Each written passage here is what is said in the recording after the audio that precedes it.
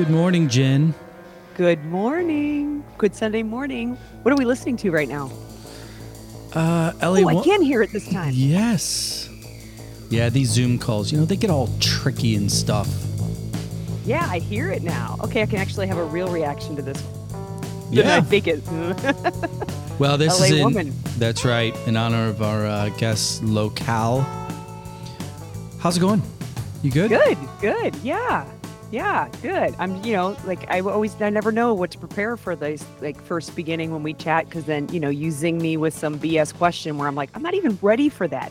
I have to think about questions well in advance. I need notes. I need you to submit your questions ahead of time. Nah, we don't do that.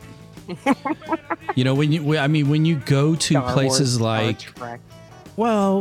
the Disney World and all that, we live vicariously through your life. Therefore, it opens yourself up to legitimate questions.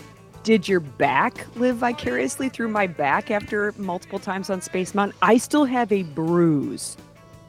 No, the biggest bruise I've ever had on my knee. I don't know how I got it. Well, we went whenever my oldest was old enough to enjoy it, and the two others were so. And when the other two decided they wanted to do it themselves, we kind of lied and said it was not open. So that's all right. God. We got over it pretty quickly. Now. Nah, they're like, Universal. So Universal's the next request, right? That's always the next request after Disney. Do Disney, then go to Universal. Well, me personally, having done all of those with littles, Universal's, in my opinion, it's more geared towards parents anyway. So if you're going to bite the bullet. Height-wise or because of height or? No, you walk around Disney and it's, Small World and all the other Disney, micro classics, right? Yeah, and alcohol at Universal is much more accessible. But the music at Disney, it makes you feel like you're kind of in the cartoon. Universal's like, you're in Diagon Alley, so right next to Butterbeer is actual beer. So it is real beer. Real For beer. Real? Yep. Now, it does cost $28 per 12-ounce can, but it's on. Give you magical powers. It's worth it if it gives you magical powers. Yeah, no kidding. So anyway, getting caught up here again. We've been on a little bit of a run. People are listening. More and more people are listening, Jen. Did you know that? Because girls play this game and other games. Did you know that? You have all boys. I didn't know that until I met you. It's crazy. I don't know. Crazy thought. Girls have played for a long time. There might just be moms on your sideline that have played. Well, I just thought those were the catering. Was that wasn't the catering? Orange slices. Come on now. Yeah, nobody wants me bringing that shit. Now I'll get the oranges with all the seeds in it, and the kids are choking, and the wrong version of Capri Suns or whatever, because I'd rather just make them go run. You probably totally bought. I mean, coming from a Star Trek person, you probably bought grapefruits thinking they were oranges and completely ruined the kids. Well, okay, there is a story about Colorado lettuce that I could tell you, but I don't know if I want to tell you. We probably don't have time for that today. Colorado lettuce? Yeah. It was a grad school story. Real quick, it was a grad school story. I was out in grad school, and I lived with my aunt and uncle for the first year because I couldn't afford anything. Second year, I lived closer to downtown Colorado, which was awesome. And I got in my apartment. I went for my first grocery shopping trip by myself, because my parents will tell you this. And I came home and I had made a sandwich and I put lettuce on it. I like lettuce on my sandwich, and it was disgusting.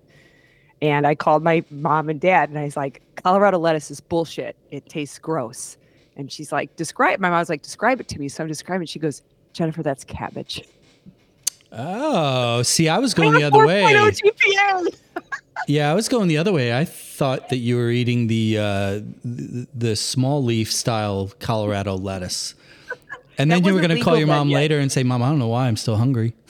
What? I got some munchies. Okay, let's talk about different stories. This probably doesn't surprise our upcoming guest, which I feel like we should say hello to. She's another Jenn. Weird. Another Jenn from the 1970s. Hi, Jenn Houston. Hi. Yeah, there's a lot of us. There's a lot of us out there. So Jenn Houston is okay. So I'll just admit it. Is one of my idols. And so when I was a freshman, so at Lindenwood, I went to school in Eureka, and I literally followed Krista Niedenbach to Lindenwood. I was like, Krista Niedenbach is the coolest player ever in my world. Oh, she's going there. That sounds good. I will go there. And so I went there. And I don't think I've mentioned this ever actually to House, but when I got out to one of our first couple of practices, JB, I slide tackled Pam Lauber, who then told me if I did that again, she was going to break my legs. And so, because I tore off all the skin on my leg, and then she was super cool later. But then I'm pretty sure it was Pam Lauber who said, "Yeah, just go and call her House." And I was like, "I'm not calling a girl a House." And she's like, "No, her name is Houston." And I was like, "She's already told me she's going to break my leg. So I'm pretty sure I'm not going to call this person House." And then I heard other people call you House. So then I was like, "It's House forever. It's House." It is. It works. A grown woman, a House. Yep. You want a team with multiple Jennifers? That's helpful. We all had our last names. That's all we ever did. That's right. It's always Siess for these women. It's fantastic. Yeah, it is always Siess. And so, yeah, a little bit of reunion here. We've been connected kind of since, well, I mean, I don't know if I've ever really lost track of you, House. I just talked to Debbie Washburn, our coach, the other day, who will be coming on the podcast probably May-ish. Oh, that's great. But yeah, like it was honestly, Facebook did it. When I got on Facebook when I was 40, all of a sudden I get connected with, and you find yourself, Lindenwood Women's Soccer Alumni Group. And it's so cool to see everybody kind of doing their thing and getting at it. And what I loved is you from Wisconsin, right? So here we're in St. Louis at Lindenwood, which is now Lindenwood University, and it's now huge and I can't find my way around. It was so much simpler when it was small. And I want to hear the story about how you went from Wisconsin down to Lindenwood in St. Louis. And then all I hear is like houses on the West Coast in California. And you met an Olympic volleyball player, a soccer player meets an Olympic volleyball player. And here you are. Here I am. I got to know the story. Well, all right. So back in the day, I don't even know if they still do this, but the ODP, remember the Olympic Development Program? And then they had the state teams, right? So I made the Wisconsin state team with an ODP. And every summer they would do a regional camp, like a week regional camp for all the ODP players. And then I made the regional team. And Coach Washburn at that time was the regional coach for it, right? Okay, so that's how, right. Yeah, so that's how I met Debbie, Coach Washburn, and was playing and doing all of that. And I mean, I didn't declare where I was going to school until May of my senior year. Can you imagine that now? Can you even imagine? No, they do it when they're like at the end of their sophomore year. I know. And what's all the signing day BS? Like, we didn't have any of that. They're like, "Oh, you're going to college? Cool. We don't care." No, signing day, you get a hat, you get no, none of that crap happened. They're like, "Good, get out. We have other people coming in. We need room." When we were in high school, right?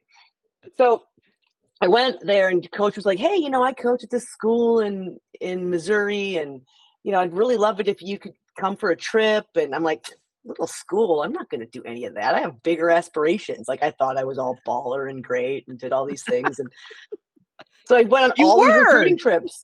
Well, in my mind, I mean, I'm a legend in my own mind. See, so we know this.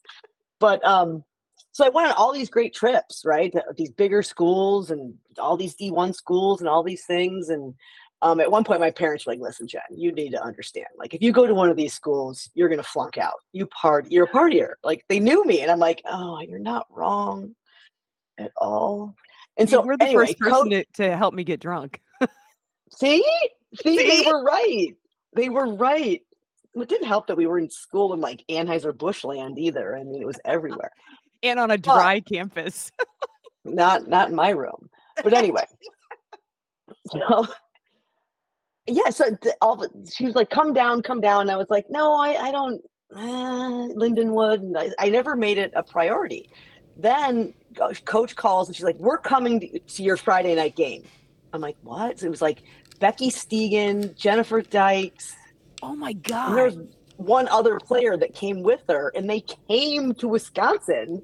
So she brought one of our recruiter players with her. to see you. She brought team, the players to come up and see me and like talk to me. And I'm like, all right. So we went to the game. I played the game. They watched, and then we all came to my parents' house, to my house after. And I remember just sitting around the kitchen table with everybody and chatting and hanging out. And then like, you really need to come down and see the facility and see the campus. So I was like, fine. I'll come. Like, it was just this whole thing. And I went. And I spent the night with Beth Naiman. Do you remember her? So there's a lot like Liz she was Hisling, I was right? a freshman and she was a senior. So like there's a couple of those ladies who had, graduated just before I came on, but the names I know for sure. Yeah. Well, Beth was like insane. She was from Oklahoma. She was crazy. She was like, I'm like, these are my people. As soon as I read them, I'm like, I'm gonna come here. It was like a huge party school. Like people were running down the halls with kegs on their shoulders. We were always ranked in the top 5. They had just gone to the national championships. I'm like, this is like a win-win, right? I get an amazing soccer program, a great coach. I get to party like a crazy person. They didn't have a football team, and everything was focused on soccer. And I'm like, my 18-year-old ego was like, this is where it needs to be. This is where I have to go. Well, so I come back home and like made my decision, going in, right? Like signed 2 days later after I got home. Show up in August. We have a football team. There is now a dry campus with single-sex dorms and no visitation. I'm like, what just happened? I didn't know it was any other way. So that's the only way I know it. I'm surprised that you're telling me the story. Lucky me, was the first year. Our class was the first year all that happened. Bait and switch. Well, no one even told us. How do you not get a letter at this point? But anyway, I digress. We stayed. We had a great team. It was like Kristen Miller, Cynthia Hagan. We had a pretty great Pam Lauber. Yeah. We had a pretty good class, and we ended up going to due South Carolina for, again, the national championship that year. Yeah, and I remember when I was considering, I was pretty much like, Chris Niebach's going there, so I'm going to go there. But I remember Krista talking to me about it, and she's like, this is a good team. And it's been told to me more than once of other coaches, right? Carl Hutter when he was there, and others that, you might have been NAIA, but you could have gone toe to toe with NCAA schools. It was a great team before me, and during all 4 years we went to the national finals. Yeah, we did. And good. I think my first goal I scored my freshman year was in Texas. We played TCU, who was a D1 team, and we beat them. And it was just we were good. It was fun. It was really fun. Except, albeit dry. Dry, and can we talk about we literally played on a slab of cement with something green painted on top of it. Can we just talk about the field? Seriously, I don't know. My skin's gone miserable. to it. Part of my I was a slide tackler, so my skin is gone. Oh, me too. Yeah, it's just like no hair grows there anymore. It's like you don't even have to shave in certain spots because it's just scarred over. It was terrible. I mean, how we all didn't get sepsis from how gross it was. I have no idea. Never and got 3 a washed. days. 3 a days. Yeah, Can we call it out? 3 a days. The 3 a days. After my first day, I was like, I think I gotta quit. I can't move. So the first instructions you get after 7 a.m. practice, I'm freshman, you're a junior, I think, by then, right? So I think I'm a freshman, you're a junior, because I was there with you 2 years. And the instructions you get are you work out, and it's hard, of course, and you go really hard because I was a freshman, and you got to show everybody that you are good and you belong here. And then the instructions from Coach Debbie is don't go to sleep, keep moving, see you at the next practice. I went to sleep. I fell on my bed. I passed out. I'm pretty sure my burn from the turf stuck on my sheets with just blood. And then I remember I could barely walk to practice because you're not supposed to lay still. You're supposed to keep moving. I'm like, oh my God, I'm 18. Yeah. I'm 17. I was 17. I'm like, I can't do this. This is day 1 of 3 a days. I'm gonna die. Yeah, and it was like 2 weeks. We did 2 weeks of that. We did full 2 weeks. And then I'm pretty sure we went to 2 a days. as the rest of campus was coming on. And then it was like, and then you had games and classes, for real classes. So it was nice though. I loved being a fall athlete and just having the sports teams there for the first couple of weeks. Like you don't have the rest of the students. We kind of had the campus to ourselves, and everybody came and it was like, oh, now this sucks. Yeah. It's like, oh, it's ruined. It's ruined now. Right, JB, I didn't want to leave you out. No. I know when to allow the class reunion to commence. So I just kind of listening and picking up a little bit of the lay of the land, because obviously Siess, I'll call you Siess for this episode. You can't. I'll look. I'm familiar with your path and where you were at, et cetera, and house, since we're now on a last name basis. We are. My question to you is really more about the culture, the soccer culture, coming from Wisconsin, which, yes, there was soccer there, competitive soccer in some markets, but you come down to St. Louis, in which it's a different beast here, just from a community cultural standpoint. But in listening, obviously the social component was fairly important to you, is what it sounds like. Did coming here and playing collegiately at that program with those teammates, with that coaching staff, did it enhance, stay the same? Did it decrease your perception of the game or love of the game? Or, what did the experience have or result in for you personally from a love of the game standpoint? I think looking back on it now is how I can answer those questions. Like when I was in it, it was like, isn't this what everybody does? This is just the next step. This is what you do. Like it was never an if or a what. It was, oh, this is what I'm going to go do now. And so it seemed so natural for me. And one of the reasons too why I picked the St. Louis school is that it's like, it feels like that's the birthplace of soccer in the United States, right? Everything kind of came out of St. Louis for soccer, in my perception in that day. You just made JB very happy. I see this as being one of those snippets he uses, and he tags Kansas City people. Well, no, I take those kind of sound bites and I only promote it in Kansas City zip codes.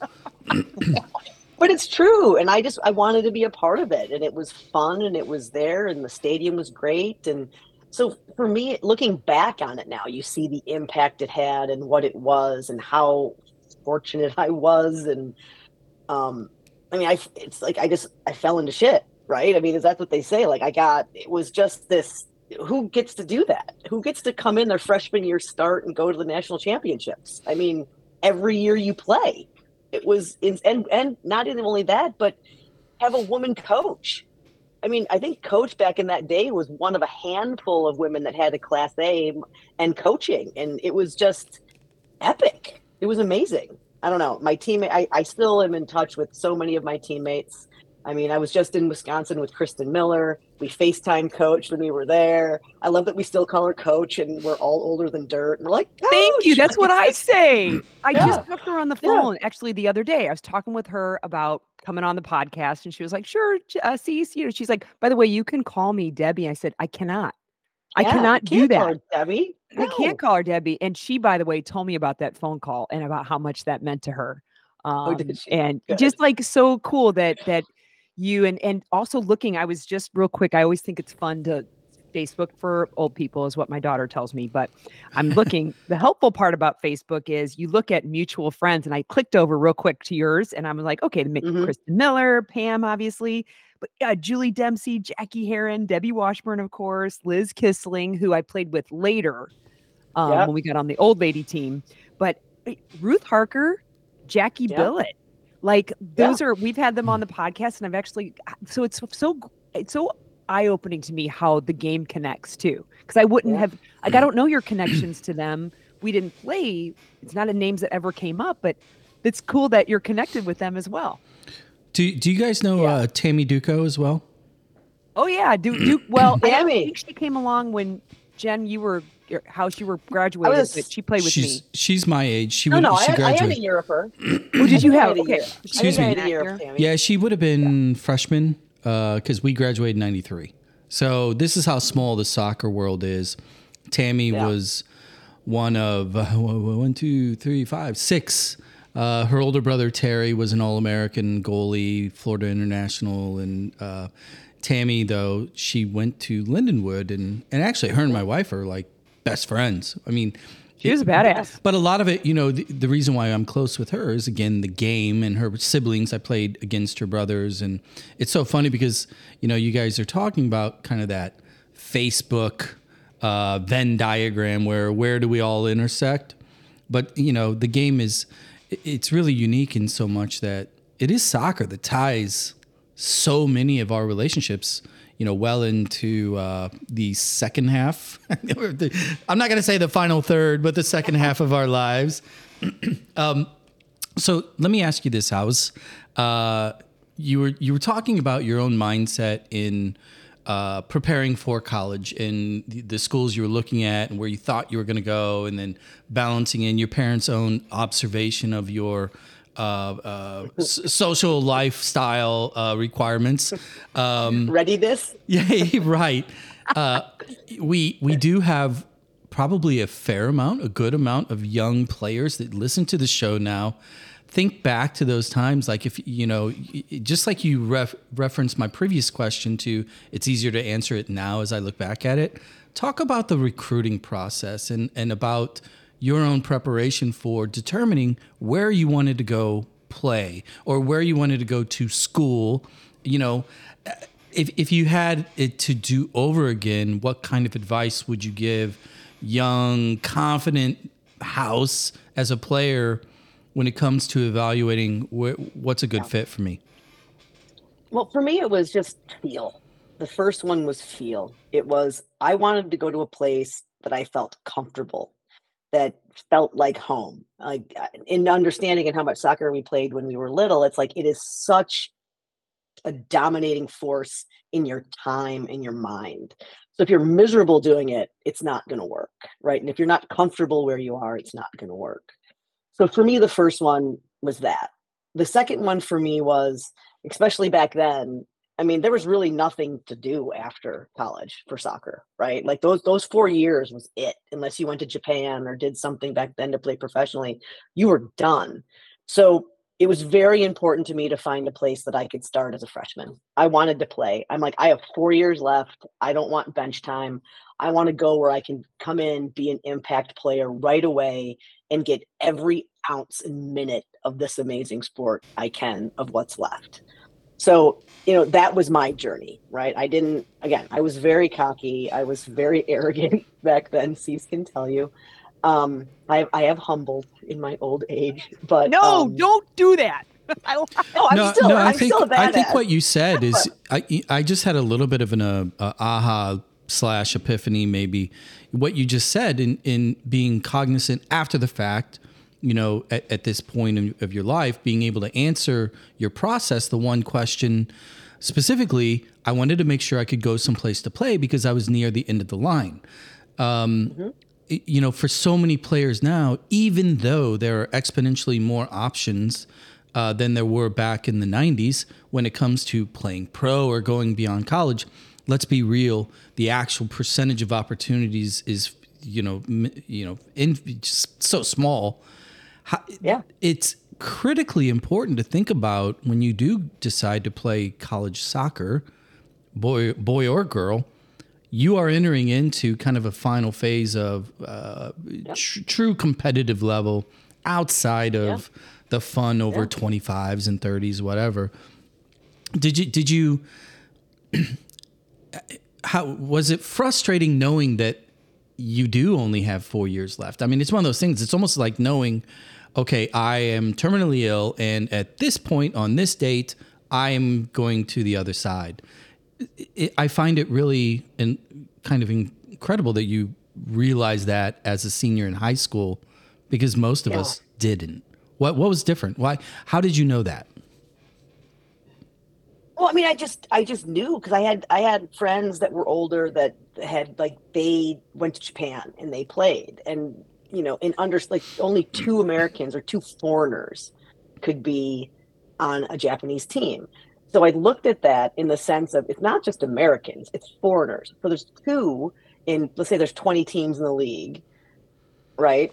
So that's 40 people in the world that I have to beat to go play over there, right? So it's just, I don't know. I always kind of thought that way. I'm always thinking like 3 steps ahead of what are we going to do and how is this going to work and how am I going to live my best life and what I have right now, and let's just figure it out. So it was, if this is it, let's go. Well, let me, I meandered a little bit. Let me back up a little bit, because I think that what I'm really getting at is how important is it, and either one of you can answer this as well, for a player to be cognizant of their level, because if they do love the game and they want to play, can players that are fighting above their weight go to a bigger program with a lot more shine and luster, right? But they might have to sit 1 year, 2 years, 3 years before they get a chance.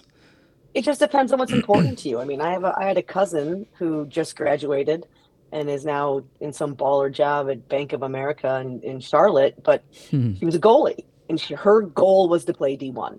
She wanted to play D1, and she got a scholarship to Syracuse, and she didn't play that much. But that wasn't her goal. Her goal was to be in a D1 program. She wanted that experience. It's funny that you say that right now, because I was literally scrolling a little bit last night, probably on Instagram. I don't remember what it was, but somebody posted that goalkeeper we know it's a different position. Of course, they're a little bit different people in and of themselves, but they've got, you're one. That's it.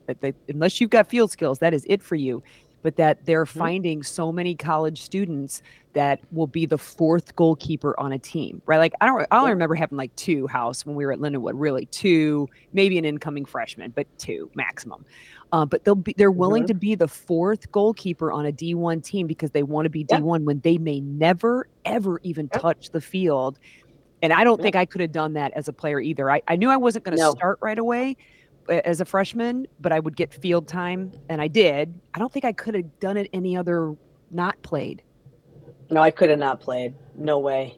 But again, that was what was important to me, right? So it's about, like you're saying, Anderson. It's about you can just call me that guy. It's okay. That guy. All right, JV. But no, it's what's important to you. And I think identifying what's important to you in your following year in college, where you play, and help that forge your decision of where you go and what you want to do. So it's not the same for everybody. Yeah, and there's I remember in my degree field when I went on to my master's degree, one of the things they talk about is an RJP, a realistic job preview, which I always thought was, to take a future hiree into the day in the life, right, of what they're going to do, because it increases the chances that they will stay in their job, right, when they really get to know. And it's like, wouldn't that be great? And we could take this down to club ball as well. What is a day in the life of a college player look like as a freshman that may never touch the field, because sometimes freshmen don't play because you've got older people and you need to learn the ropes. What does a day in the life look of at a D1 college versus the day in the life of a not a D1, but you are actually on the field in a game playing, and how much that might increase satisfaction with somebody who commits. When we have now, JB, we talked to Katie Shields at SLU about, there's this whole transfer window, which I don't remember even existing when we were in. Nobody did. We had to sit out. You had to sit out a year. Yeah, right. I forgot about that. You have to sit out. This whole kind of thing where it's like, oh my God, this is not what I wanted, which kind of a lot of people told you to begin with, but now I really am living. Oh, and I have classes too. And there's this whole, transfer thing, which has a lot to do with players not being satisfied with what they've gotten, and they want to go somewhere else. And that didn't exist back then. Didn't even think about that. No. Yeah, but I thought I would also. Ruining sports, by the way. Yeah. Portal's ruining sports. Yeah, true. And one thing I wanted to mention, and we can circle back around if we want to stay on the time. So you've made your way out to the West Coast, where currently you are marked safe from the storms that are the water that is just sitting over Southern California. Yeah, so good. So far, so good. the lake, the ocean is up there, just dumping the opposite direction. Yeah. So, But I'm curious as to like how you wound I never asked you how you wound up out on the West Coast. Although knowing you now, it seems like a perfect fit. But you were a Midwesterner like the rest of us. You know, you took your Wonder Bread or knockoff generic version bags and put them in your snow boots like the rest of us. Mm-hmm. And now you're living the life at the moment underwater, but normally under sun. Yeah. No, so, you know, I was in St. Louis and then I stayed for a while. And then do you remember the Bush League? Literally, I was the in Bush it. League. Yeah. We were never the Budweiser Premier League. Yeah, we called it the Bush League. Which started as a draft. Remember, it started as a draft. And I heard, so I don't know if JB, our previous guest, Stephanie Gabbert, was apparently the first draft pick for the women in Budweiser Premier League. Gabby, so you knew Gabby too. Oh my God. I know. No, Gabby and I are super close friends. Like we hang all the time. Like Gabby's the bomb. So what the hell? I'm here. I'm right here. So then I went to the indoor complex. I forgot the name of it, with the crazy Greek coach. Forgot his name. It would make us do ouzo shots after indoor games. And we would go there. And so I met Casso, I met Gabby, I met Ruth. I played indoor with all of those guys while I was at Lindenwood. And Casso, after college, got a job at Anheuser-Busch. And then we stayed friends. And she was like, hey, Jen, we need some people to come to Forest Park for Earth Day and give out O'Doul samples. Do you want to do that? I'm like, yep. So I did. And then that's kind of what got me in. Because I was supposed to go out to Cal and get my MSW, right? Like, go get it. I'm like, anyway, that didn't happen.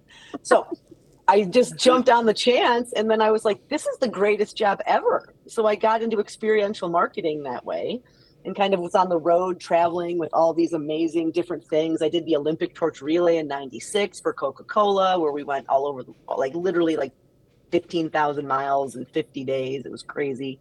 Oh my God. And just fell in love with it. And then after 3 years, I'm like, oof, I'm so pooped. I'm sick of living out of a suitcase. I need a dresser, right?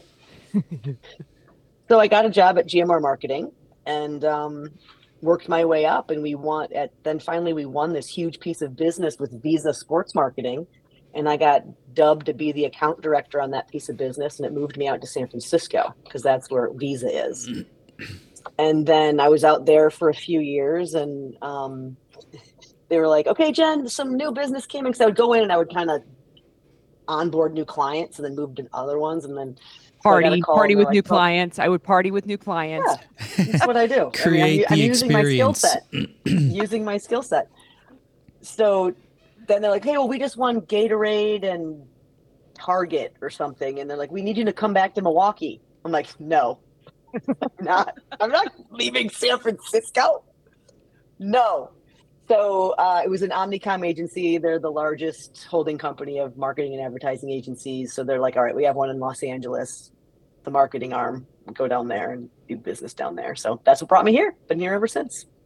And fast forward, because it's funny, when you and I were texting back and forth, we were trying to make this happen.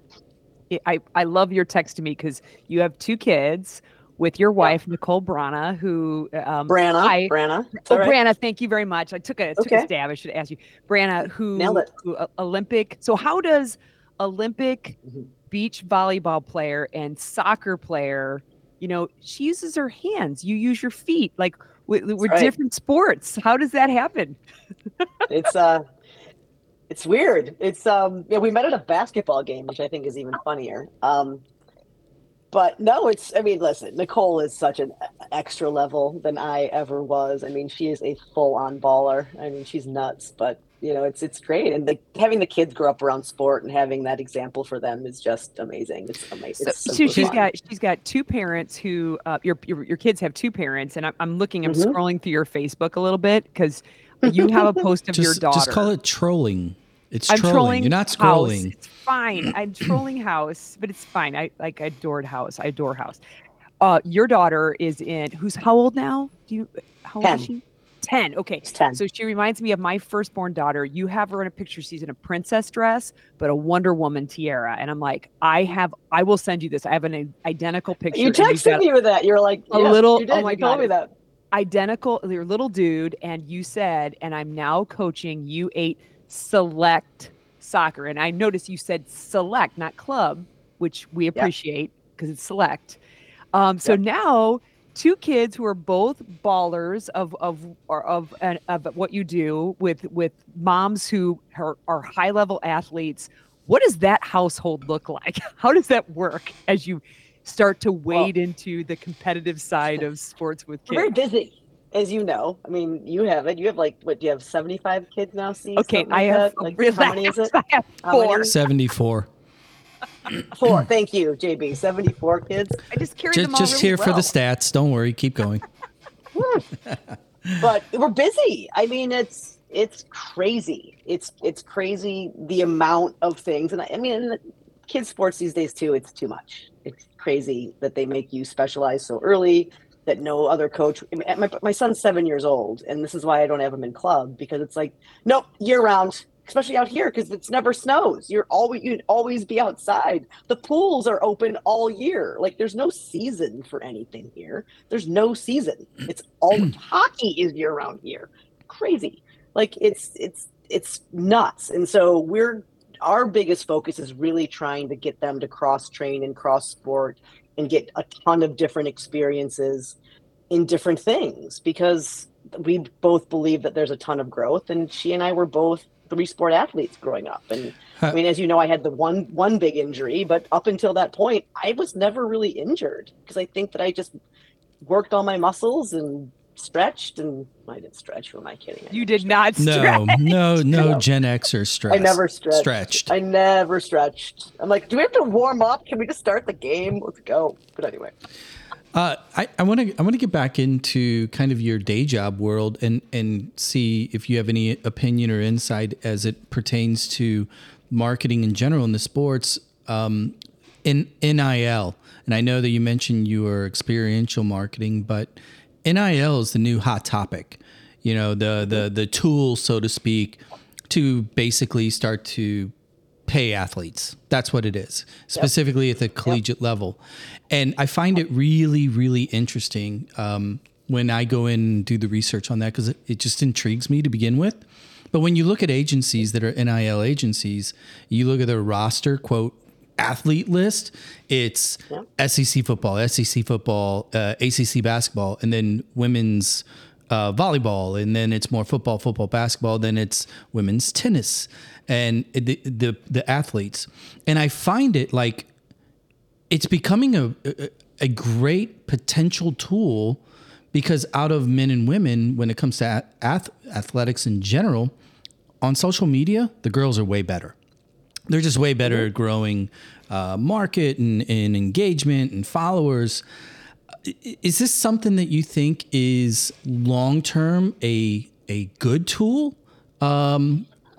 Because the ages are dropping as far as who's utilizing social media for kids. But as a leveling factor to bring money into women's sports, do you think NIL is a good thing or a bad thing? I think it's a bad thing. I think it's a cop-out for the media companies to say that women can get paid in sport versus actually putting them on primetime and getting people engaged in the sport and allowing them to see how beautiful these games can be. Look, they can get paid over here. We can put cricket on at 5:00 on a Sunday instead of women's sports, right? Like people say that, well, you know, no one watches. No one has a chance to watch. We've learned that with the soccer games, all the different things. If it is on, people watch. They follow. They get excited. They do things. We're setting new attendance records for all these women's sports. Look at the Nebraska volleyball. 96,000 people in that stadium in Lincoln. Like, you know, put it on TV. People watch. People want to see it. They want to do it, but you know, they don't want to take that small lull to build the practice. And you have to build the practice to get it going and to make it even. You know, and I just, even with the exposure, and for women, I have a whole other thing with the NIL. I think it's crazy, but don't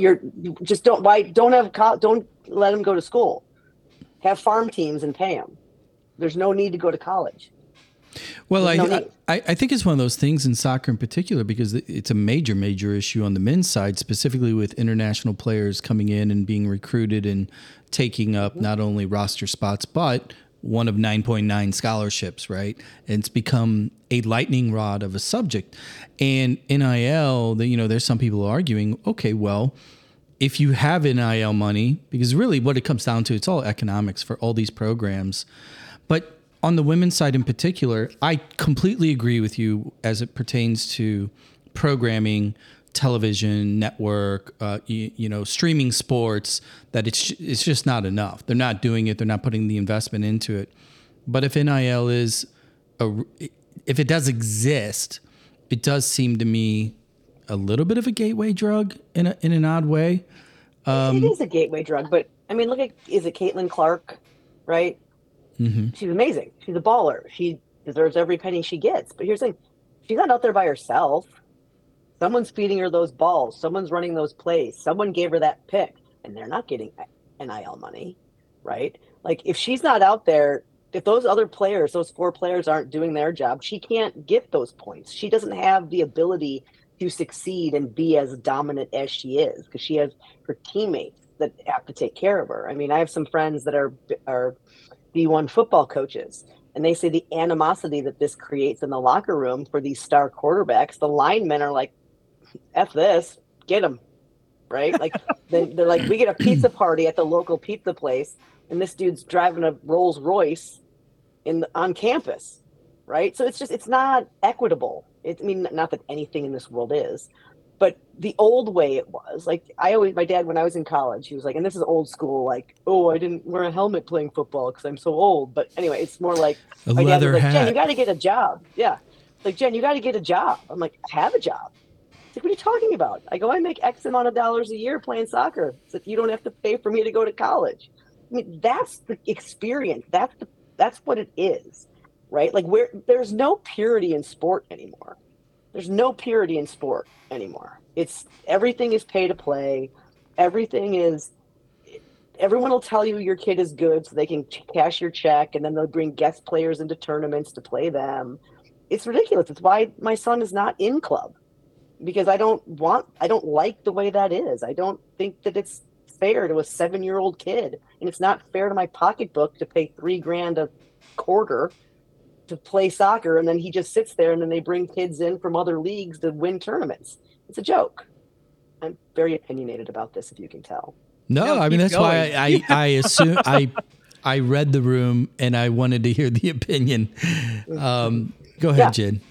Yeah, I wonder if an extension of this too, and we can circle back to this too, because I want to hear more. But I think House is the perfect person to ask for this, because I value your opinion, as you know. And it's just been recently another, I would say TikTok. It's probably TikTok, but I don't have TikTok, so I get the leftovers on Instagram, which I can barely maneuver in Instagram. But saw a recent, I think it was a basketball player, a male basketball player, talking about men's and then female sports, which was an interesting choice of words. Men's sports and female sports. I'm like, that's weird. It's women's, but okay.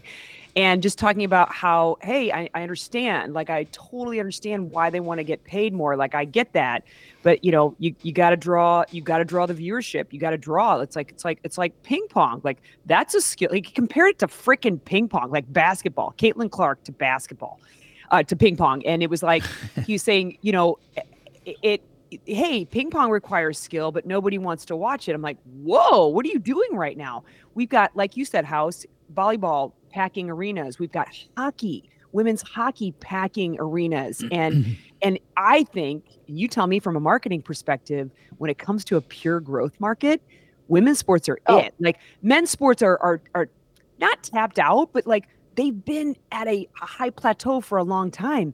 If you're a smart business person, I think that when it comes to broadcast, there's a huge swing. Sponsorships, why is this not a business move, is my question.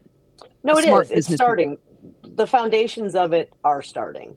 And the growth opportunities for sponsorship within women's sports is insane. And getting in, I'm not going to say ground level now because it's moving, like getting in now is like third floor. You're getting in on the third floor for growth and exposure, and brands are seeing it. There's a huge paradigm shift in brands wanting to be involved in women's sports and the sponsor kind women's of sports. athlete, right? That I've read that the kind, like the brand, the satisfaction of brand for when they put their brand, with a person, and it's a woman, a female athlete, has a lot of clout where a male might not, a man might not quite have the same kind of reach with their audience that a female would have when they're with a brand. That clout that well, is no, I mean, different. who buys everything in the house? Amazon Prime, Alexa. Right, but I've never Yeah, met the Alexa, mom. but apparently she Alexa's buys a a lot. woman, JB. They made it a female voice for a reason. I have no opinion on Yeah. that. Alexa orders everything in Yeah. our house. Yeah. Well, and right. So, but it's true. It's about buying power and staying power, because women control over 60% of all household incomes of how things are spent. Right. Don't quote me on my math; it's a little off, but it's very high up there of the power of purchase power decisions. And so aligning that with women's sports and women's passions and girls' passions and where they are, and always, and getting boys behind it too. Like we make Will go to just as many women's Female. games as we do The men's females. games, right? And so we took him. We had courtside seats for the Sparks home opener this year. It was the first game Brittany Griner came back, and we were right there. And Will was like, "Oh, women's sports." It was like, I'm like, "Do you know who your parents are?" But again, it's just what he hears on the playground, right? We brought another one of his little friends from next door, and they were so into it, loved it. He's like, "When can we go back?" And he's like, "Sparks, Sparks!" Like they were cheering, and he wanted to get a Sparks shirt. But it's exposure. How many dads are going to take their boys to a WNBA game, which is ridiculous? Take them. It's sport. It is sport. It doesn't matter. Let me ask you this. Let me ask you kind of what your opinion is in regards to, I'm going to go back to the TV kind of component of this conversation. I think the other day, because obviously we're in the middle of Super Bowl season, I heard a stat that like 45 of the top 50 Nielsen rated shows over the last 12 months were NFL games. That includes all produced television, all news, everything. 45 of them were football. Now you go over to the flip side and you talk about, or you brought up the volleyball game at Nebraska with 97,000 people. And then I'm going to go one step further and talk about how our children consume media these days. Do you potentially see this as really not necessarily a debate on the substance, but really the delivery? Because our age group, and frankly, it's the majority of the decision makers in the marketing and the ad world and in corporate America, they're a hell of a lot closer to our age than they are our kids' age. But our kids predominantly, if you said, "Hey, go put it on NBC News, please," they would be lost. They would not know where to go from like a traditional media channel format. They know their Insta channel. They know their TikTok channels. Do you see this as maybe lost in translation? And just speaking in regards to women's sports in particular, is there a greater opportunity to lean into the tech shift and where these young eyeballs are than maybe the market is realizing? Well, of course, that's always been the case, right? It's always been the case. Nothing is ever done the way it's supposed to be done. It's where the money is. It's where you can get paid to do it, right? So, that's the only reason that things are that way. Listen, if it's on NBC News, my son's going to find it. Someone's going to stream it onto YouTube, and he's going to find that there, right? Everything is in snippets, right? So wherever you can get snippets and these kids have access to, they're going to find it if they want to find it. So it's just about how you can do that control flip, right? It's a control flip in how you absorb content. I don't think it's where, I think it's how, and then how it gets there. To be able to absorb it, right? We're the same way. Like Will and I get up at 4 a.m. and watch Manchester City games. He loves it, right? But again, we're in this snippet community where by second half, he's like, "Oh, I can't watch anymore," even unless it's a really amazing game. But it's exposure and how we're doing. I think the small snippet blink of an eye content it's ruining a generation to experience and love things that are beautiful and matter. But again, that's a whole other podcast that that is not this. Well, doesn't that add to the problem then? Because the two of you were mentioning and focusing on the reality that the dollars just don't follow the women's games like it does the men's side. Is it going to be slow to react to that because we're all admitting that we are a snippet environment community? You know, who's going to put a big bet on trying to swing macro viewers if we're admitting that the consumption method is shifting? But I'm talking to kids that are young, right? Yeah. I'm saying we are missing. I guarantee you, Siess and I are going to watch, right? Everyone within our age group is going to watch, and we spend money. These kids don't spend money. We spend money. Right. So they're missing out on it. We are like a forgotten generation of women's sports and viewers that had to deal with men, had to deal with all the men stuff. And now our kids are kind of getting it, but there's nothing for us at all. Except for the World Cup.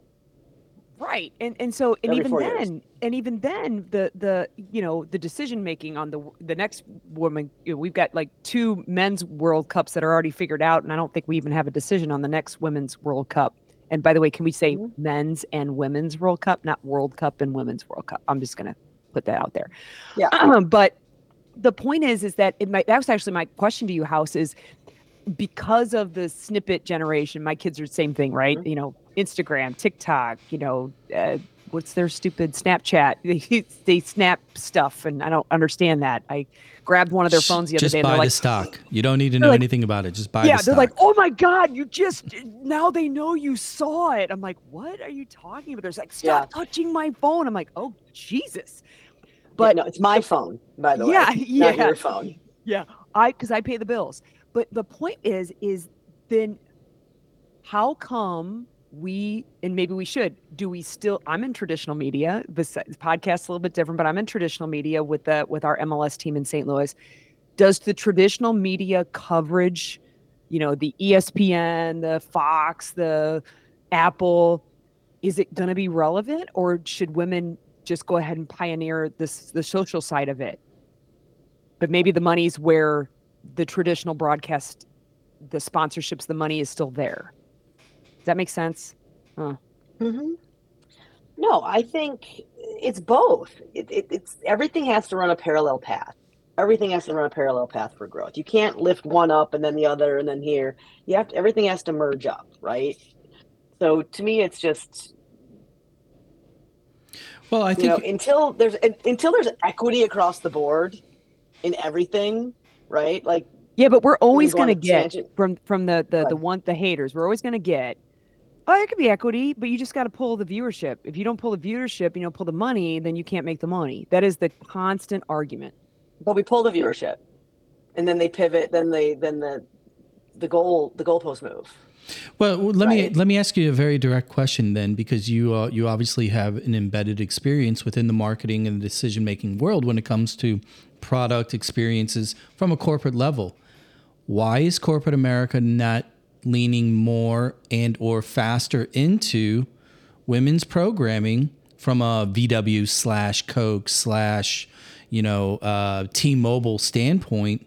If you can prove the viewership, why are the dollars not following, in your opinion? Because who's making the decisions in those companies? Yeah, no, I mean, if that's why. I get this. It feels like what was it? Just the other day, the Oscar, the issue with the Barbie nominations.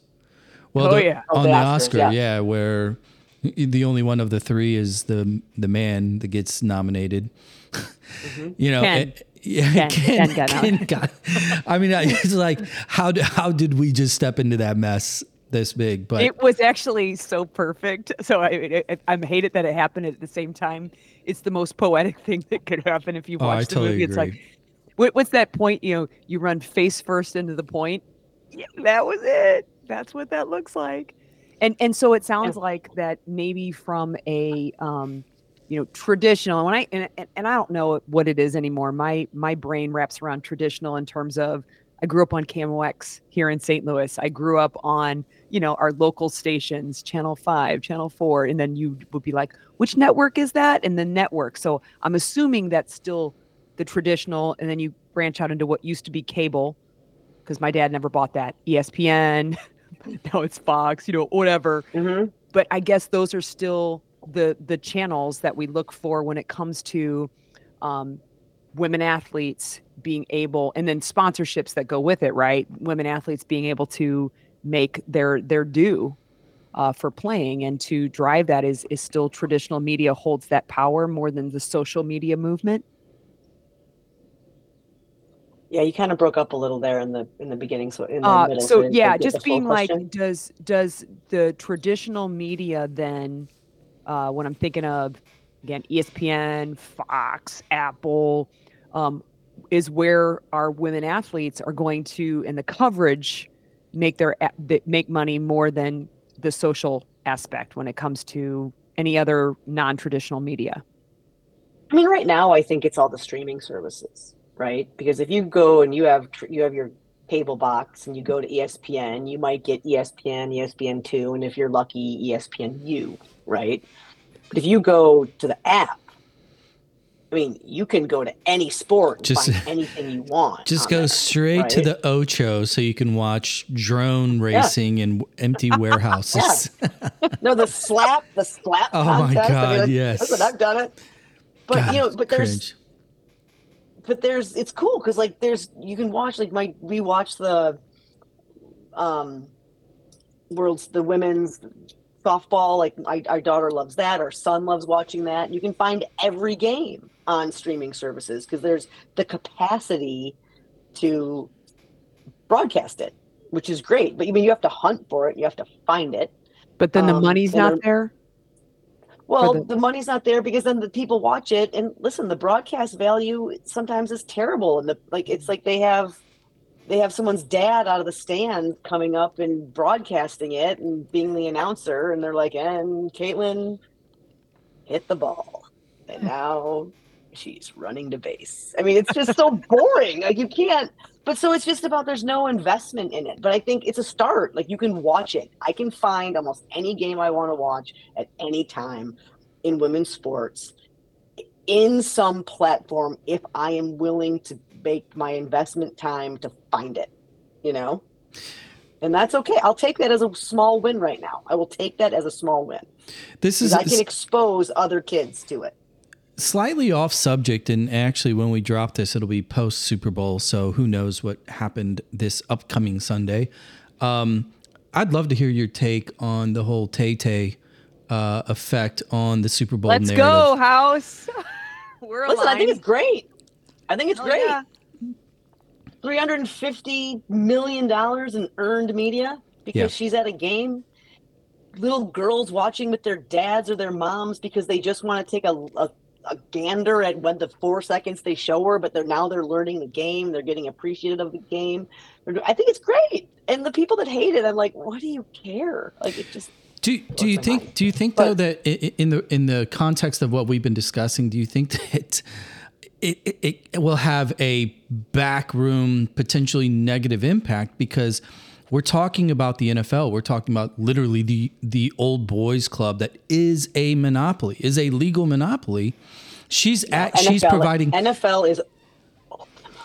It's NFL viewership was dropping. No one was watching it. They pay nothing for it. Well, they pay nothing. But they get paid even though their numbers were dropping in total viewership eyeballs, their television contracts were still going up year over year. Their television contracts were there, but their advertising weren't. Right. Advertisers were getting, they know, and they're like, we're not spending this much for a clip. We're not spending this much for a blah, blah, blah. We're not hitting the demographic that they were getting was not there for dollar spend. So I saw that number too, the $350 million in ad value, right, that she brought to the NFL. Who really benefits from that ultimately in the long run? Do you think that it's a better message, more valuable message to, like you were describing the little girl who's talking to her dad about the game and getting involved in the game? Or is it the NFL saying, hold on, if we do more of this or lean into pop world crossover, we can benefit from that. What's the end game there? If you were to guess or speculate or not care, maybe. No, I care. I mean, I think that it's going to be a clown show for a few years, right? Like people are going to start dating each other just for this and just for that and all this. Like, are we even convinced they're really a couple? I don't know. We'll see. Why did nobody care about Giselle? Why did nobody care about Giselle?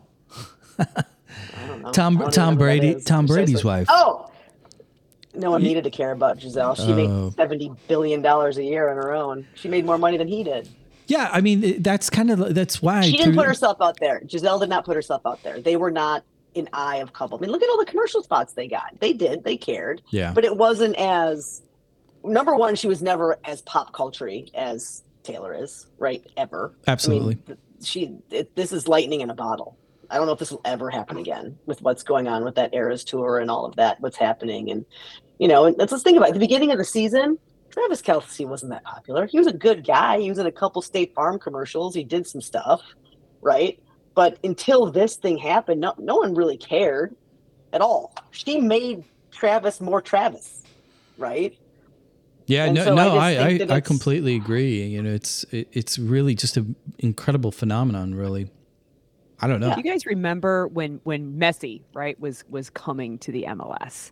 And I remember, we had like updates of when he was coming, tracking his plane from Europe to Florida, and then he went to the grocery store, and he wasn't even going to play in a game in New York, but ticket prices went up. They called the Messi effect, right? Ticket prices went up, and we could all legitimately say he's not going to play. He's not even eligible, but ticket prices came up. It reminds me a little bit of this. And what else it reminds me of is the fact that when Messi was playing in LA, a bunch of celebrities, right, came to the game, and they spent a lot of time on Apple TV flashing around to different celebrities at the game. And I don't give a shit, but the level of vitriol for Taylor over just a random celebrity at a Messi game is very different. Is the hate that comes from some, and by the way, men and women also, but it's like, why are we so pissed at this young, very successful, let's call it kicking ass woman? Let's just call a spade a spade. Drake, well, yeah, and we could see, Drake at a NBA game, or all these celebrities come to Messi's game, and nobody's pissed about flashing the camera over there. No, look, it's the underbelly of this whole issue is really, it's political.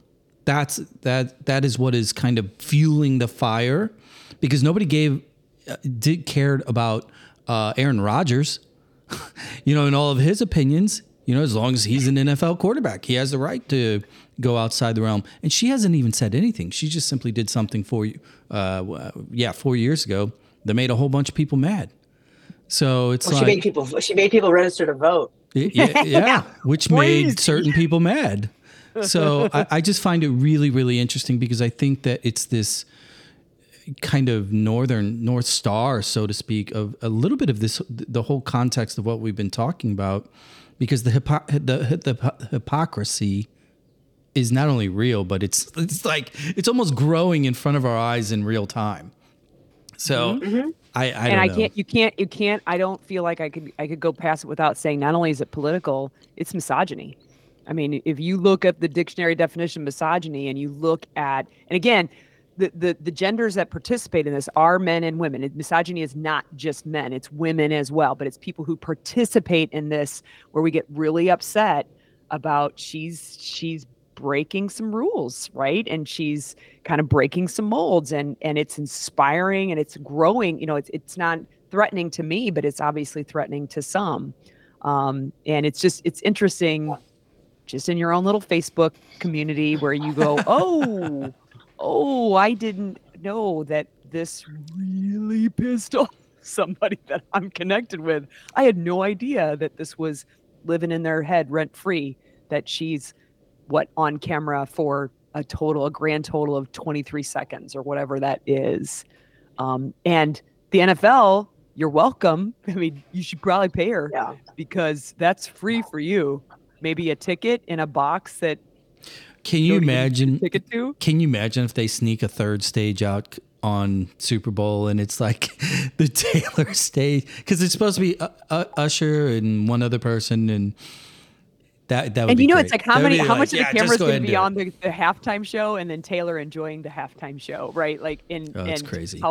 And she's also coming from Tokyo, so I've seen all the math, and I don't know how it's going to work, but it's pretty awesome. And I wouldn't say that in our house, and I mean, this Soccer Mom Sunday has just turned to the Taylor Swift show, but that we're Swifties. I will say that sometimes she's got really catchy songs, and when my 7-year-old plays them, I'm like, damn it, because then I can't stop singing the damn song. But I'm probably now a Swiftie just because I'm pissed off about assholes being,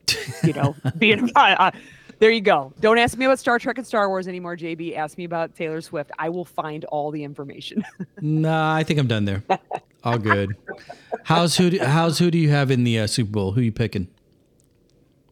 I got to go Niners. My wife is from up there. The full family, my whole in-law family lives up there. I lived there for 4 years. NFC, they're NFC. I mean, I'm a huge Packer fan, but you got to go for the NFC. So, yeah, Niners all the way. Jen, it's gonna be a big show. Siess, who do you have? You know, Niners. You're right. It's the Niners. Okay, right. Simultaneously, I was like, wait, I'm in St. Louis, and so most of us are Chiefs. But wait, I'm on this show with JB, and he's a KC hater.